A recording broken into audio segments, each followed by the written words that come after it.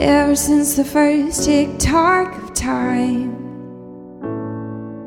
you brought order to a world undefined.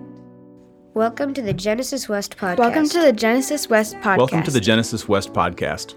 Our teaching team is made up of men and women who love asking probing questions of each week's scripture portion, to which our community responds with curiosity, courage, and a desire to expand in faith, hope, and love.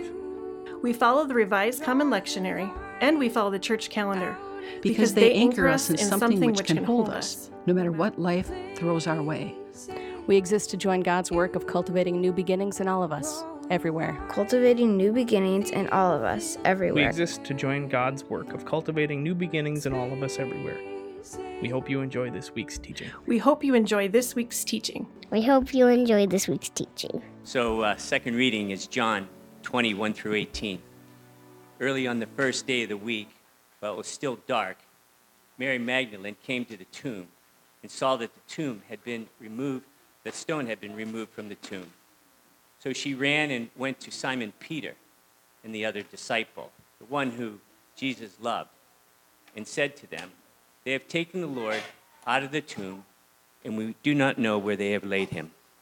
Then Peter and the other disciple set out and went toward the tomb. The two were running together, but the other disciple outran Peter and reached the tomb first. He bent down to look in and saw the linen wrappings lying there, but he did not go in. Then Simon Peter came, following him, and went into the tomb, and he saw that the linen wrappings lying there, and the cloth that had been on Jesus' head not lying with the linen wrappings, but rolled up in a place by itself.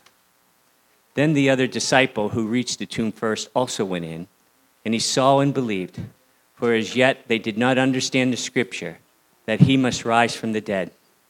Then the disciples returned to their homes. But Mary stood weeping outside the tomb.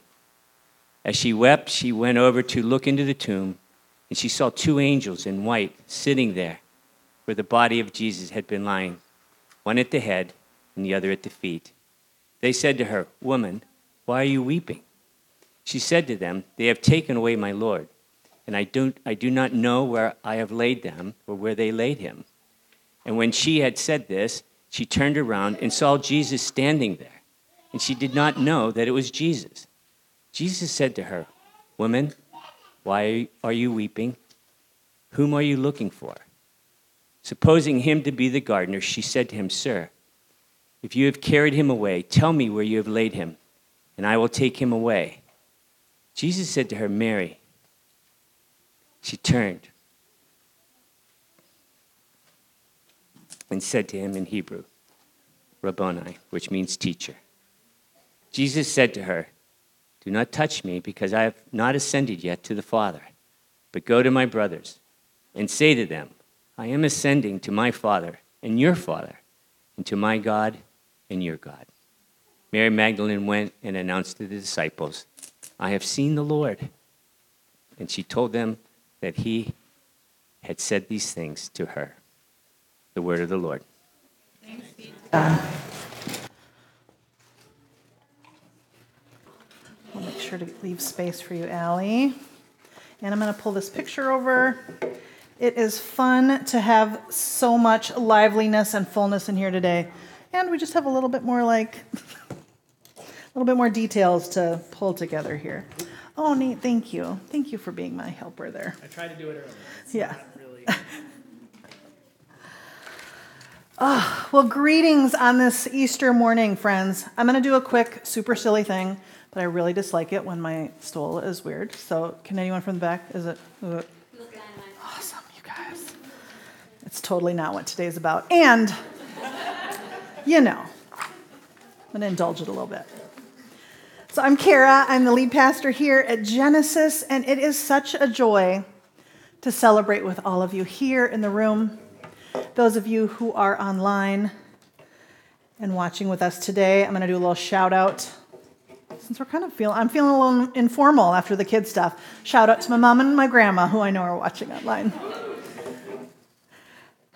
It is a joy. It is a joy to be here with you. It's a joy to continue exploring the story of Jesus' resurrection. So to give all the kids and grown-ups a chance to use their little megaphones, let's start with that sacred call and response. When I say he is risen, you respond with, he is risen indeed. He is risen. He is risen indeed. He is risen. He is risen indeed. Oh, excellent. I'm a big fan of questions. Our staff meetings usually begin with some kind of guiding question. Usually, it's lighthearted, like, what's your favorite breakfast food? Sometimes it's serious, like, what's bringing you joy this week? I'm known to put out these table topic questions at gatherings. I don't know if my friends like it or not, but so everyone can get to know each other better. And at Genesis, we have narrative circles where the whole kind of focus is designed to help us ask questions of our own stories to better know ourselves and know one another. But sometimes questions can feel overwhelming. This week, I announced to my family, I will not be taking any more questions at this time. To borrow from my friend Rebecca, who said that she's done that before at home, so I tried it out. I think Josh was a little like, oh, okay, that feels very formal. But it worked. For a couple of minutes, there were no questions, and I could just take a moment and not have to answer yet another question. If you didn't know, it's both Holy Week and spring break at our household, so we're here. We're here today. And truthfully, as I sat with the sermon this week, I asked myself a tricky question. Do I still believe this story? Our Lenten series has been based on questions and based on exploring the encounters that Jesus had with people, questions designed to challenge us to spark curiosity, hopeful questions, restorative questions. And those questions can be seen in the art that's along the walls. We began with the stories of Jesus being tempted in the wilderness with the first image. And it's okay if you want to turn around and look. We'll just, We talked about Adam and Eve in the garden. We asked ourselves, who will we listen to? What voices do we allow to take up space? And how does that help us discern the voice of the divine? We engaged with conversation between the Samaritan woman and Jesus in that third picture. How does that help us? What are we thirsty for, we asked. And then Pastor Dan led us through an exploration of how we can ask better questions with the story of the man born blind. And the following week, he helped us wonder if these bones can live in the story of Lazarus. And our text today is full of questions as well. Mary, sorry, Alex. I was totally going to move for you, so you didn't have to do that. All right, awesome. She's young. She can still move around like that. Our text today is full of questions. Mary inquired, where is Jesus' body? The angels asked Mary, why are you weeping? And Jesus asks her, who are you looking for? Who are you looking for? And that's a central question for us today. Mary was looking for Jesus when she went to the tomb when it was still dark. Some of you might be in the 4 a.m. club, which is what I call those of us who are awake with questions and worries and grief and can't have a restful sleep. Anybody else in the 4 a.m. club with me? Yeah, all right, I see you people. Well, Enoch, I feel like you're the 4 a.m. club because you're getting up for work or you're already on the road, but still. Okay, but still. All right. I imagine Mary, awake in the night, full of grief and sadness. She rises to go sit vigil at the tomb. She expects to grieve near her friend. And upon finding the stone rolled away, her only thought is that somebody has stolen the body, so she runs for help. She and 2 disciples run back. Finding nothing still, the men return home. And Mary remains there. She meets angels. She sees a man she assumes is the gardener, and it isn't until she hears her name spoken that the veil is lifted, and she sees it is Jesus, her rabbi, her teacher before her. The piece from Sanctified Art today comes from T. Denise Anderson, depicting Mary of Magdalene in that moment when she hears her voice, her name spoken by Jesus. Reverend Anderson describes the art this way. And you can see it right here I attempt to convey the grief and the befuddlement and the ultimate realization that I imagine Mary experienced in this encounter. Moreover, Jesus' address to her comes from this deeply intimate place. And it's the only thing powerful enough to pierce through her grief. She is profoundly seen and known by her teacher. And Reverend Anderson wants us to behold her in the way that Jesus might have in that very moment. Resurrection likely didn't cross Mary's mind. She was in shock. She was in grief. She had just experienced barely days before that this person she loved, that this person that she had pinned her hope on, he was brutally murdered in front of her.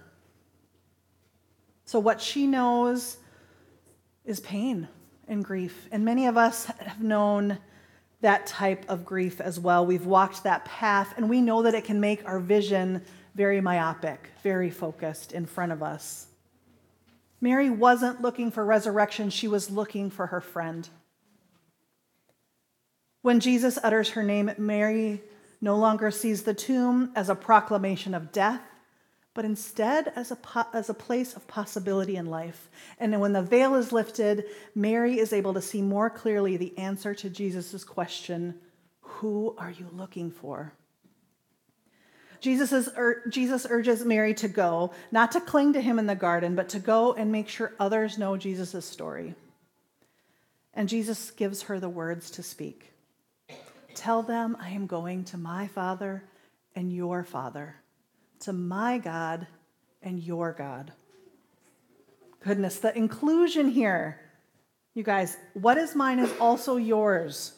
Regardless of whether the disciples ran away or whether they stayed to the bitter end, Jesus says, my God is your God. Make sure they know that.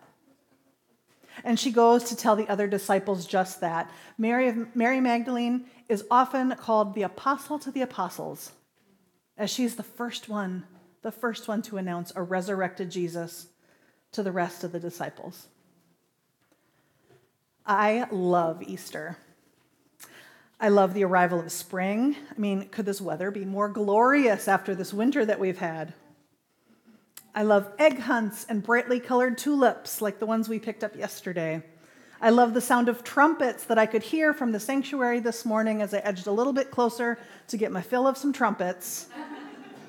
I love the loud processionals and the watery scrambled eggs that you eat in fellowship halls, deviled eggs and chocolate eggs, Easter dresses, cute hats, banners with words like Alleluia and pictures of lilies stitched onto them. I love the open tomb, the hope of resurrection, the stories of people who thought their friend was dead and then just moments later get to eat fish with him on the beach. But I don't just want the sweetness of Easter, as sweet as it is.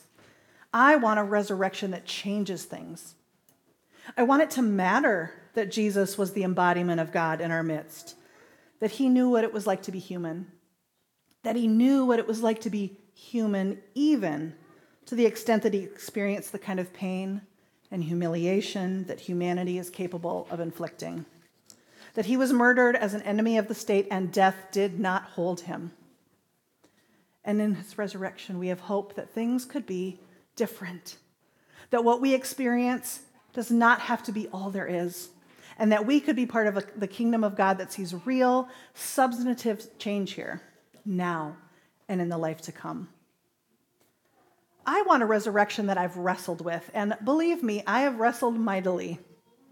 The way that I view salvation and the cross and redemption is so different than when I was 10 years old, or 20 years old, or 30 years old. I'm going to stop there, otherwise you'll start to know how old I am. Because where I land now has been deeply influenced by liberation and womanist theologies, and that's very different than the systematic theologies of atonement theory that I learned when I was 24. I resonate now more with these theological perspectives that are born out of a crucible of suffering and indignity and the way that folks cling to hope and their kin in ways far different than I have ever known. And I continue to wrestle and question, listen and study and pray, because I don't know how it all works out exactly. I don't know if you're supposed to say that when you're the pastor of the church on a Sunday, but I don't know how it all works out. There is far more mystery in the journey from Palm Sunday to Easter than my Enneagram 1 brain really wants to deal with. It feels like sometimes that the questions beget more questions. And yet, the questions, they help us take in new information, new perspectives. The questions help us name our needs. They reflect the changes happening in our lives, reflect on the ways that we experience connection with the divine today. In the absence of certainty and neat and tidy answers, what I can say is that I am clinging to the hope that some kind of deep mystery took place in that tomb, and some kind of mystery was taking place in the whole of Jesus' life, from incarnation to miracles and teaching, to death by state-sanctioned violence, to resurrection, to ascension. And that's the stuff that sets us free, liberating us from walls and divisions and labels and chains and pain and disappointment and death. Not that those things don't still happen, not that we aren't affected by or carrying the weight of deep grief, but they are not the final word defining who we are. And in all of the suffering and the rejection and the pain and the uncertainty, we don't experience it alone. Reverend Debbie Thomas wrote, "Scripture says early in the morning while it was still dark." That's where Easter really happens. It begins in that holy darkness. It begins with fear and bewilderment and pain and a profound loss of certainty. The creeds and the clarifications and the things that we cling to and cherish nowadays, those come later in the story. What came first is hope in the midst of struggle. As in, here is what happens when ordinary people brush up against an extraordinary God. Here's what it looks like when a broken and hungry humanity encounter a bizarre and inexplicable love in the half-light of dawn. This week, I came across a great question from a podcast from 3 Black Men. That's the name of the podcast. The question was, where is hope leading you? What a great question to ponder. Where is hope leading you? That hope has movement, that hope has legs. Hope led Mary out of that garden and back to her friends, giving them the news, I have seen the Lord. Hope might lead us to believe the unexpected goodness that Jesus is no longer in that tomb. Hope might lead us to reflect God to those around us in very simple acts of love and kindness. Hope might lead us up to rise up into the streets to demand justice. Hope might lead us to hold on for just one more day. In the words of Rich Mullins, love has come and it's given me hope to carry on. Resurrection and ascension tells us that this is not the end of Jesus' story, and it is not the end of ours. Jesus showed humanity that death does not have the final word. We are welcomed into that same goodness, invited to participate in that new life, in the new beginnings, here on earth and in the world to come. Happy Easter. He is risen. He is risen indeed. Do you want to try it one more time so you can get it? Okay. He is risen. He is risen indeed. Thank you for listening to the Genesis West podcast. If you find yourself nearby on Sunday, we'd love for you to join us for worship. We meet at Elam Church Center in Robbinsdale, Minnesota. If you have any questions or would like to connect with us, please visit us at www.genesiscov.org.